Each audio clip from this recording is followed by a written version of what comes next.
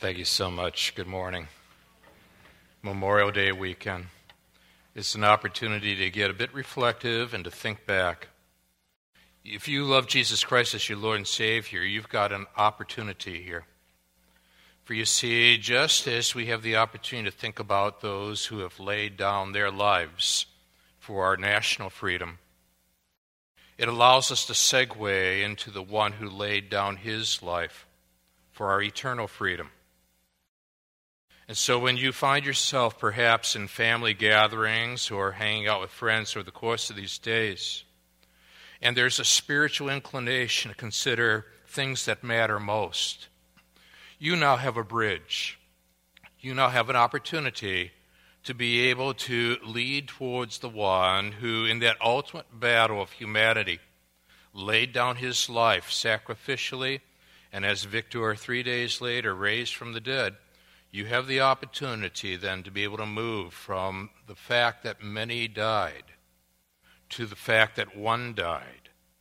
From national freedom to eternal freedom, segue to Jesus. And so with that in mind, I'd like you to turn with me in the Old Testament to Psalm 46. Because what this psalm was to the Israelites in that time period was in many ways a memorial song. It allowed them to look back at a time when their nation was under threat. The Assyrians, people to the north, had descended upon Israel, had encircled the city of Jerusalem. The water supply was being cut off. And this psalm, the psalm of the battlefield, as it's been dubbed through the course of the years, has been used to minister to hearts as they look back upon the battles of life, the skirmishes, the threats, and so on, and see God's protective hand in the midst of it all. It'll force them to look back upon what God had done at the Red Sea. It would force them to consider what God had done through David regarding the Philistines. It would challenge them to think about Hezekiah in relationship to the Assyrians encircling Jerusalem. And now this psalmist has a way of creating a memory, a Memorial Day, so to speak, musically, to force people to think back and to see how the God of the past is the God of the present and is involved in our needs at this very moment. Psalm 46, you're going to notice the inscription. It's significant. To the choir master of the sons of Korah. We'll talk about that in a minute. According to the Alamoth, that's a stringed instrument, a song. God is our refuge and strength, a very present help in trouble. And therefore we will not fear, though the earth gives way, though the mountains be moved into the heart of the sea, though its waters roar and foam, and though the mountains tremble at its swelling. Selah. For musicians, that is a pause, a rest in the midst of a measure. There is a river whose streams make glad the city of Gad, the holy habitation of the Most High. God is in the midst of her, she shall not be moved. God will help her when morning dawns. The nations rage, the kingdoms totter. He utters his voice, the earth melts. The Lord of hosts is with us. The God of Jacob is our fortress. See it again? Selah. Come, behold the works of the Lord, how he has brought desolations on the earth. He makes wars cease to the end of the earth. He breaks the bow and shatters the spear. He burns the chariots with fire.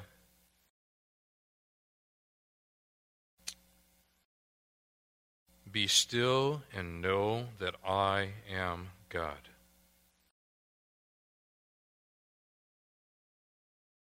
I will be exalted among the nations. I will be exalted in the earth. The Lord of hosts is with us. The God of Jacob is our fortress. Selah. Each Selah forces you to pause and think.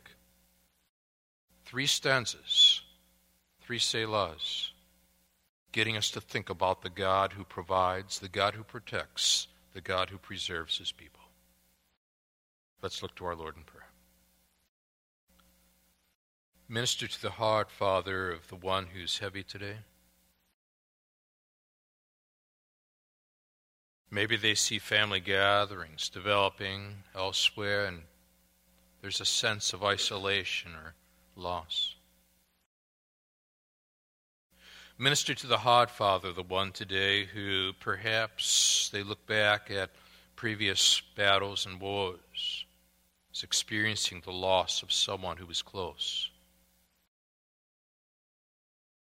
Father, no matter what the issues are, we have a living God. The God of the past, the God of the future, is the God of the present. And no matter what our past, and no matter what we face in the future, we can encounter the living God in the present, which is what we want to do in the study of your word at this time.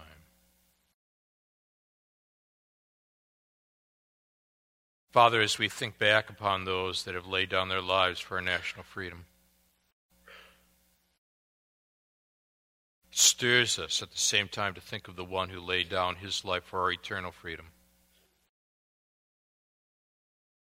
And the liberty that we have ministers to our needs in the present and creates a future of everlasting hope in Jesus and him alone. This is what sustains us. So, Father, in these minutes, as we reflect upon your word, warm these hearts and engage these minds, shape these wills. Again, Father, we've come here to see Jesus and him only. We pray this now in Jesus' name. Amen. They're large, these crowds. They're estimated at 250,000 that have converged, that have come across and settled down upon Arlington National Cemetery this week. A very powerful ceremony began to take place on Thursday. The ceremony is known as Flags In. Over 4 hours on Thursday, beginning at 4 p.m., more than 1,000 U.S. Army Old Guard soldiers placed a small American flag at more than 228,000 graves, saluting each one as they went by. It's a tradition that is steeped. Our heritage is rich. The logistics detailed. The overseer of the ceremony says, quote, "It takes about 4 months prior to plan the execution of what we call Flags In Day. And that planning is sectioned off in all of Arlington National Cemetery, then assigning all of our companies and our 2 battalions to specific areas within the Arlington National Cemetery. And it literally takes an army to do this job." He goes on to say every available soldier in the 3rd U.S. Infantry Regiment takes part. They place the flag, they salute, and they move on to the next. And it takes about 4 hours to be able to achieve this goal. And they place a flag about 16 times. A flag is placed at least 16 times a minute until nearly 250 flags are flapping in the breeze every 15 minutes. And then the same ceremony will take place this Tuesday, same manner, in which the flags then are removed. This powerful ceremony, steeped in American tradition, takes you and me now to another powerful ceremony steeped in Jewish tradition. The musical composition we're now looking at in Psalm 46 was composed for people to look back over the prior wars, the prior threats, the prior challenges that they had faced. In particular, a time in which the Assyrian forces had encircled the city of Jerusalem, and how God had preserved his people. The king then was Hezekiah, who very possibly has penned this psalm, as well as 47 and 48. As you and I look at this psalm, what we want to do is to be able to draw out three significant aspects of God, one per stanza, that help us to better understand not only how to look back and to honor those who have laid down their lives for our national freedom, just as the Jews would do, but at the same time to look beyond, consider that ultimate battle at the cross, the one who laid down his life for our eternal freedom. And while all the graves of Arlington are occupied, the grave of Jesus Christ is vacant. And this makes us pause and reflect. Three significant stanzas, three significant aspects of God. The first flows out of verse 1 down through verse 3, leading to a Selah.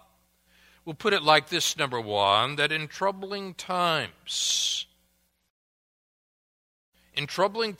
reflect upon first the nature of God. Notice that it starts with God. God. Not God's works, God.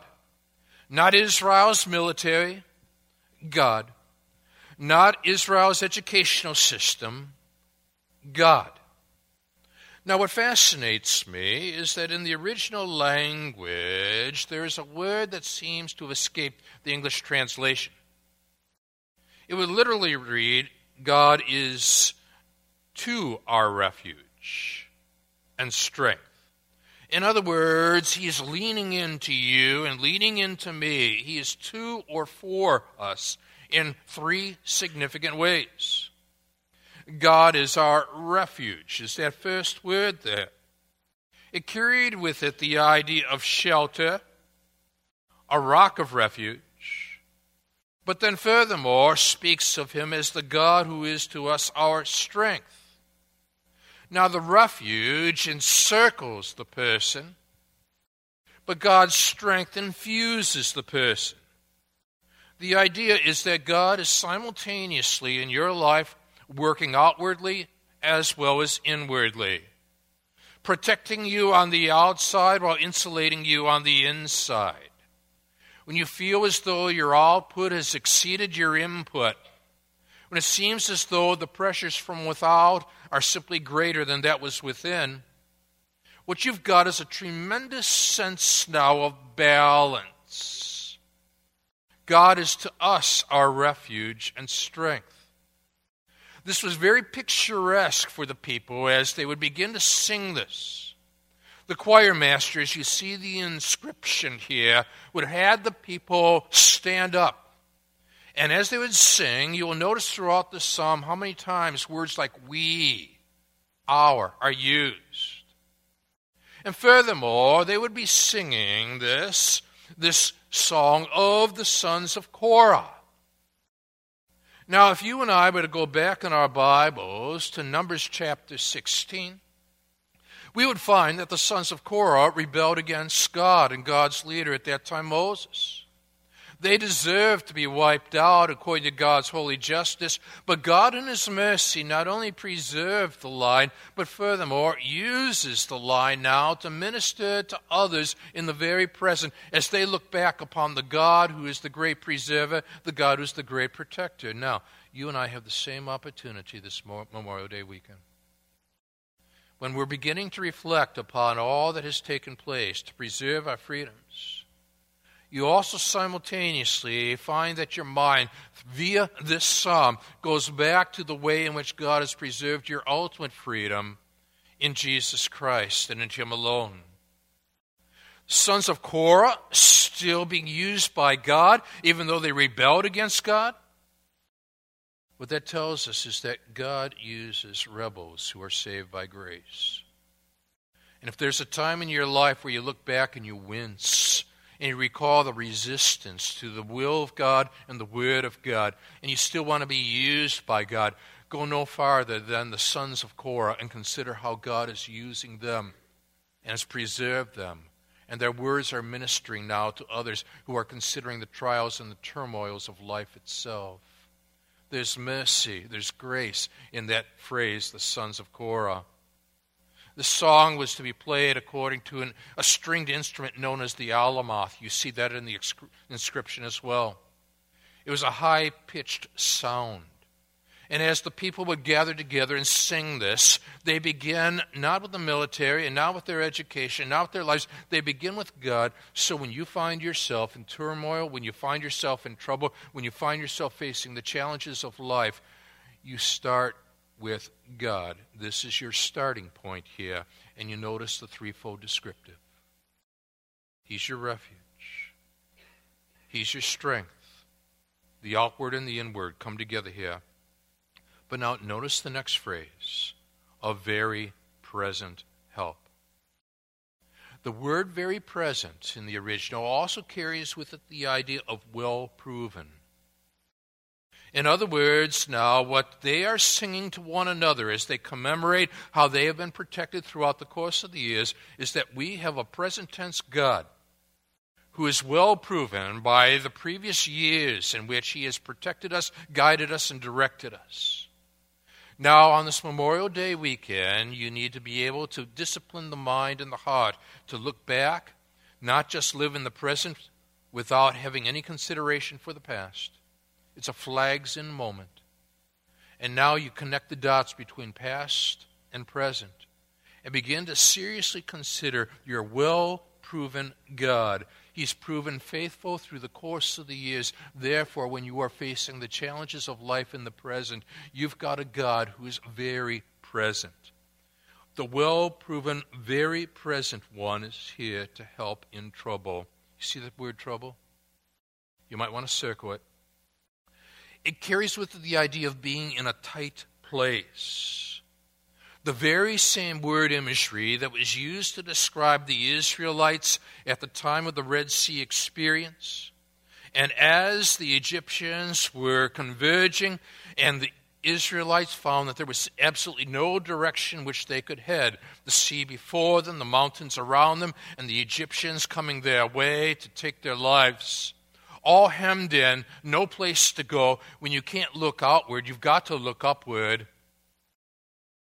And now as they sing these songs, and they're considering their own hemmed-in moments, and as you now are reflecting upon your own hemmed-in moments, maybe medically, maybe physically, maybe it's something else emotionally, but whatever, get to the spiritual core issue of the hour and consider that this is a well-proven God. He's your very present help in trouble when you are in this tight place and trying to figure, how do I get out of this difficult situation I'm in? Now, once you and once I have begun to work this through, considered very carefully what God is doing here, look a little further. There is a therefore here. Always ask what's therefore. And here's the answer. There's a therefore we will not fear. Isn't it beautiful that He does not start with don't fear? He starts with God. Once you have framed your starting point in life, then you're able to move from there and begin to think clearly, because we typically find when we are in turmoil, when we are troubled, when we are hemmed in, like a soldier in the midst of a battle in which he finds that the enemy has surrounded him. This is the word picture here. what we see at this point is that you draw conclusions based upon who God is. Therefore, you need a therefore in your life. You don't keep God in the abstract of verse 1 without a verse 2 and a verse 3. So now you take this God who is ever present for you and you create a therefore. What am I going to do with my understanding of who God is? And what he offers you are four those. Therefore, we will not fear. Why? Though the earth gives way. A second though. Though the mountains be moved into the heart of the sea. A third though. Though its waters roar and foam. A fourth though. Though the mountains tremble at its swelling. In other words, while everything else seems either irresistible or immovable, here is a God who is sovereign, infinite, eternal, and unchangeable, ever present, proven himself in your life. He is your refuge. He is your strength. He is your very present help in trouble. You create the therefore. Now you've got four of those to work with as you consider the creation, and you realize he is the one who stands behind that creation. And if he can create something out of nothing, listen, if he can create something out of nothing, he can create something good out of something bad. If he has the capacity to create something out of nothing, then he has the capacity to create something good out of something bad.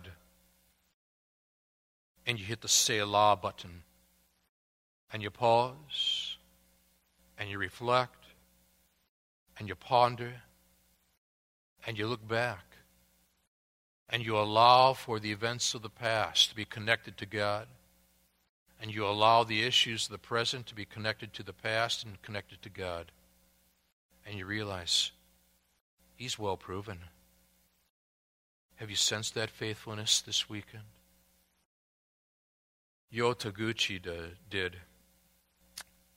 It was Hiroshima, August 6, 1945.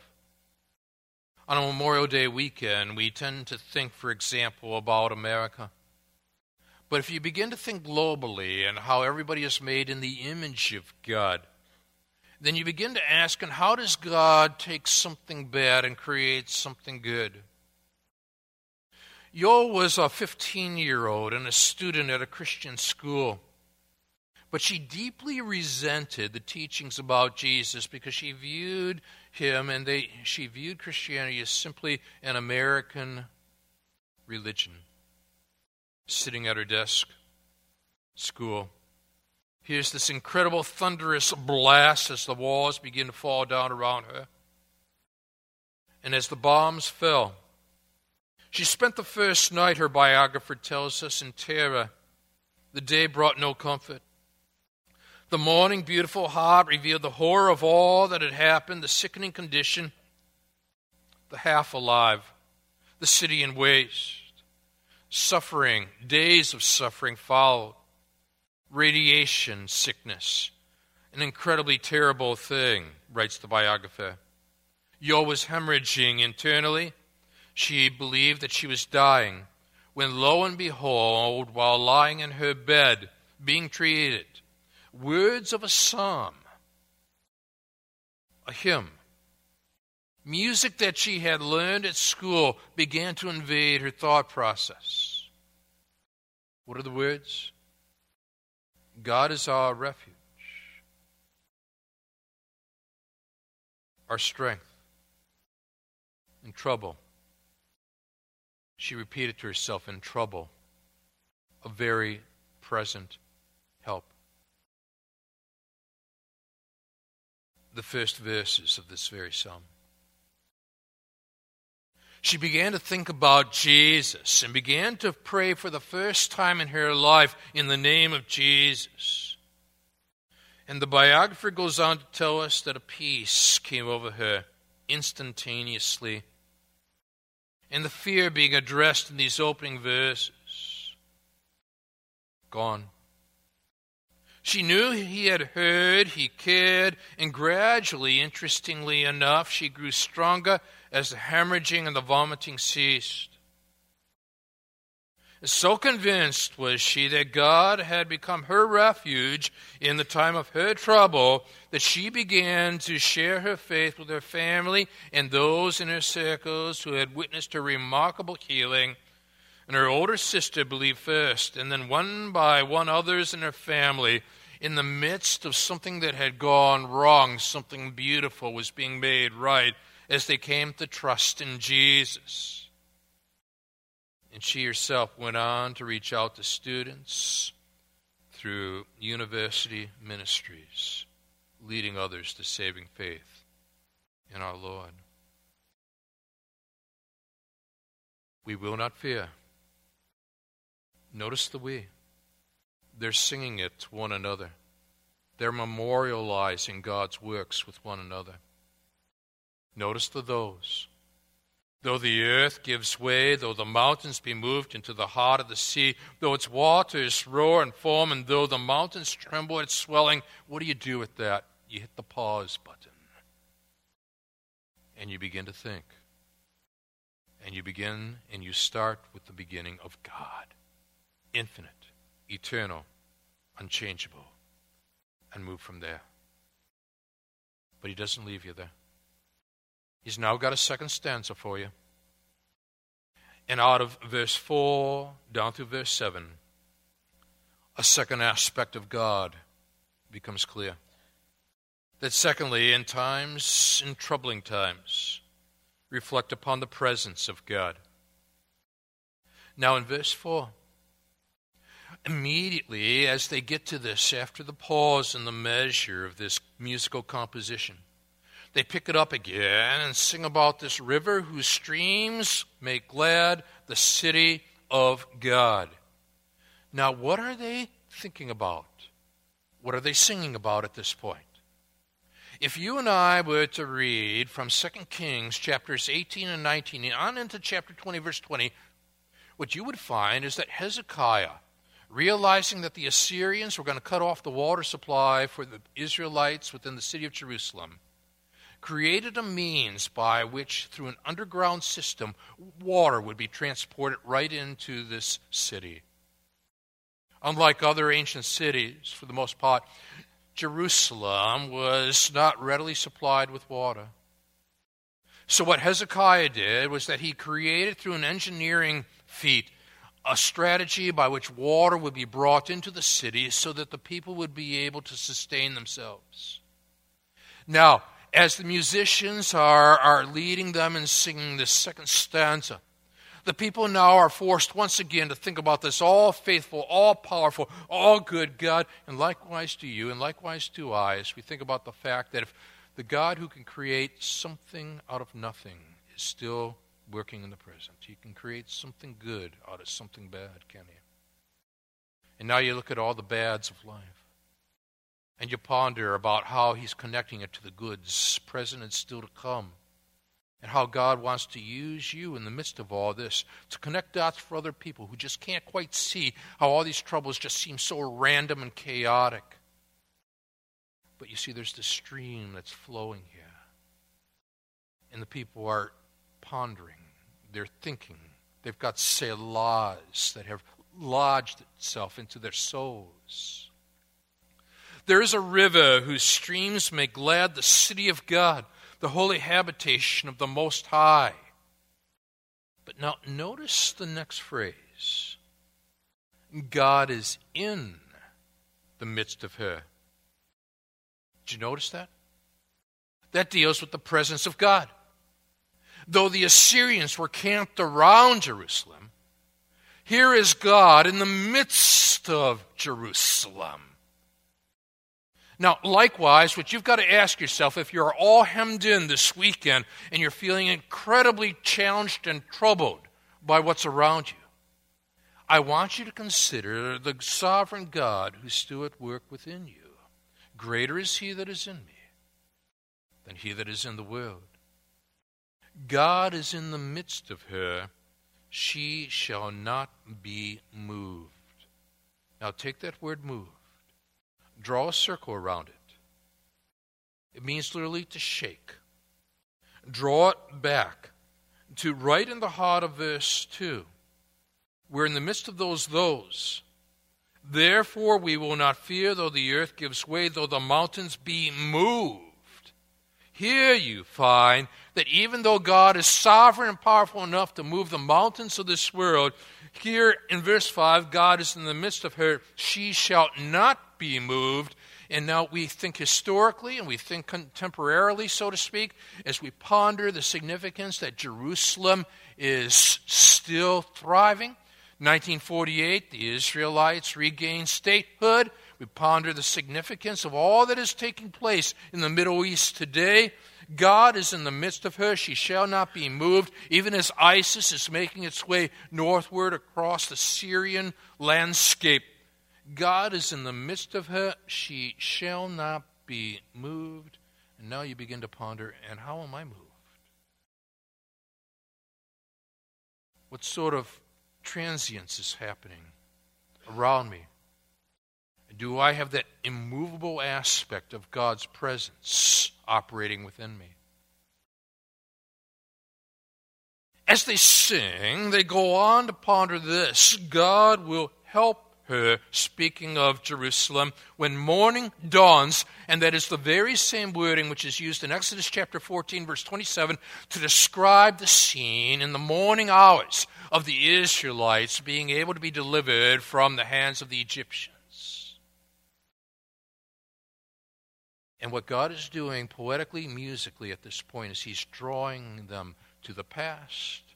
And they're considering how the battles of the past were overseen by God. And therefore the issues of the present that we are facing are overseen by God. And God can take something bad and create something good because He's the same God who took something that was nothing and made something out of it, you see. That's your God. So you're looking at this point. And when you see God will help her when morning dawns, you realize that with that word help, there's the relationship between God's presence and God's grace in your life. But now it seems to project ahead to the end times, doesn't it? Because God stands outside of time. He sees the past, the present, and the future all in the present tense. We need to have a larger lens to be able to take in all that God is doing. And so now, just as you saw the relationship between God's grace and His presence in verses 4 and 5, you see now the relationship between God's justice and His presence in verses 6 and 7. The nations rage. The kingdoms totter. But now utilizing creational teaching and lessons from the Genesis account, He utters His voice.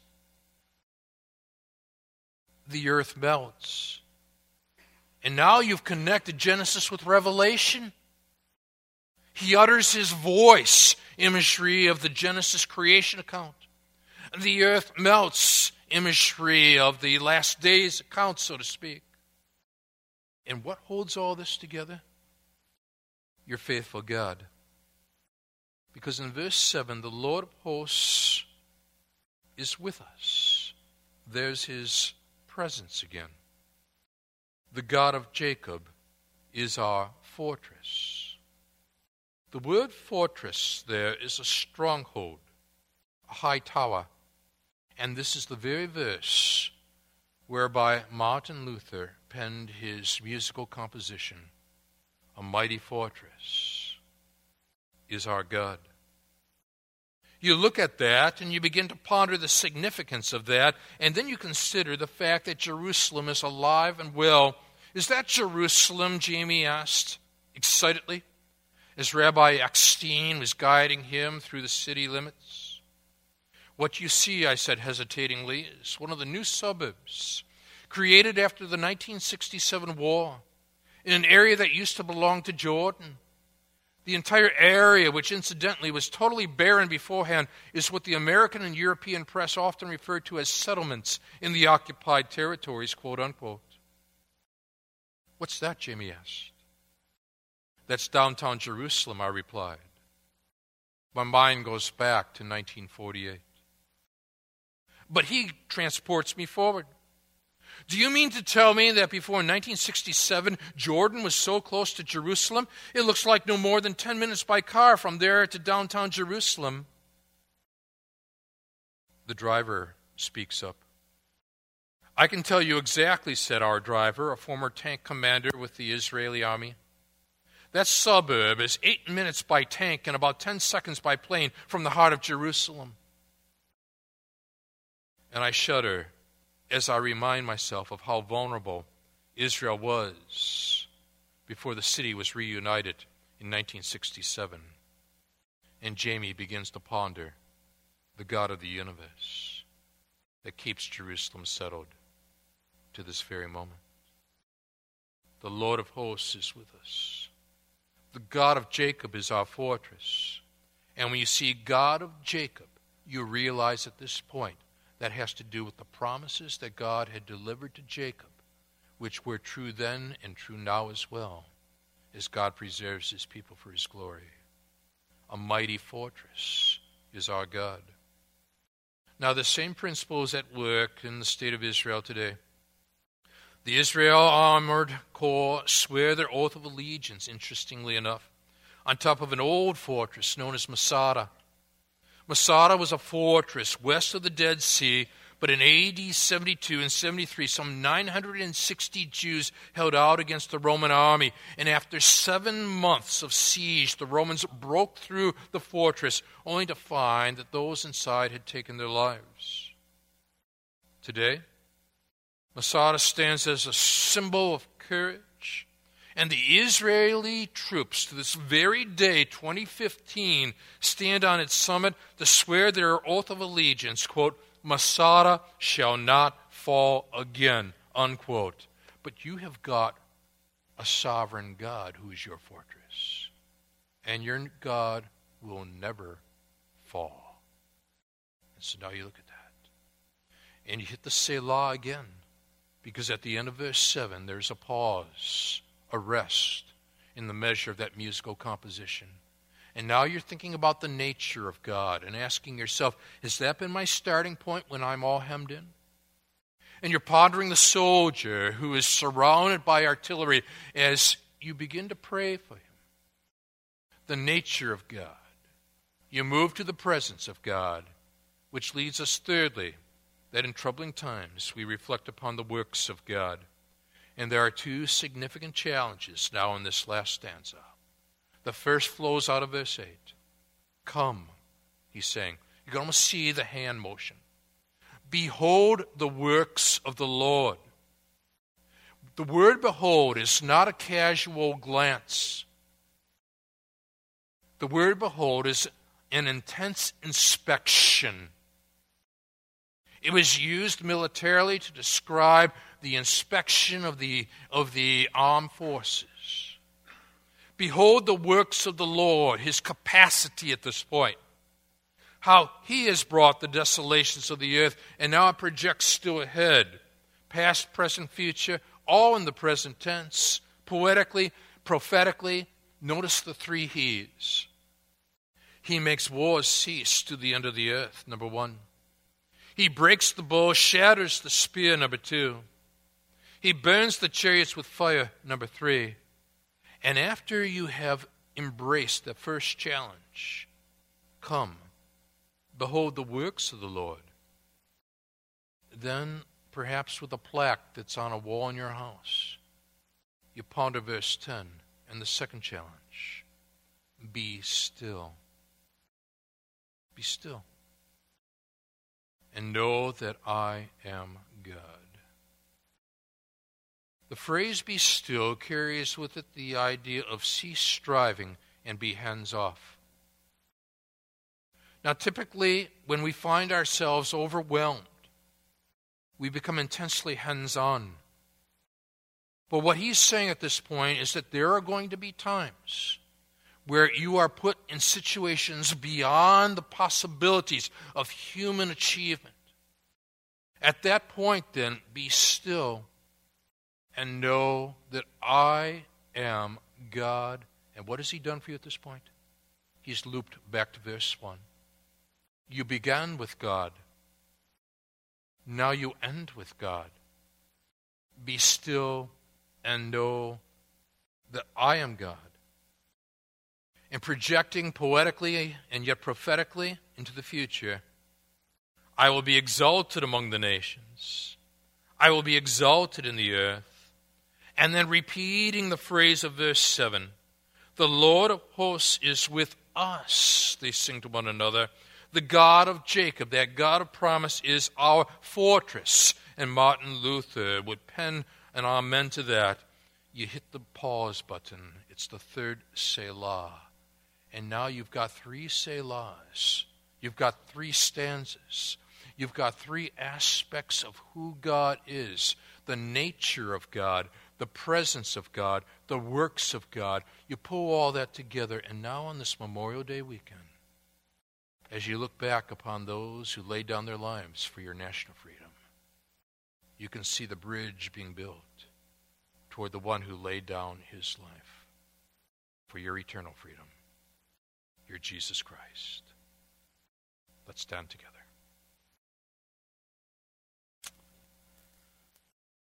Father, it is astounding to us how you work poetically and prophetically simultaneously in these verses.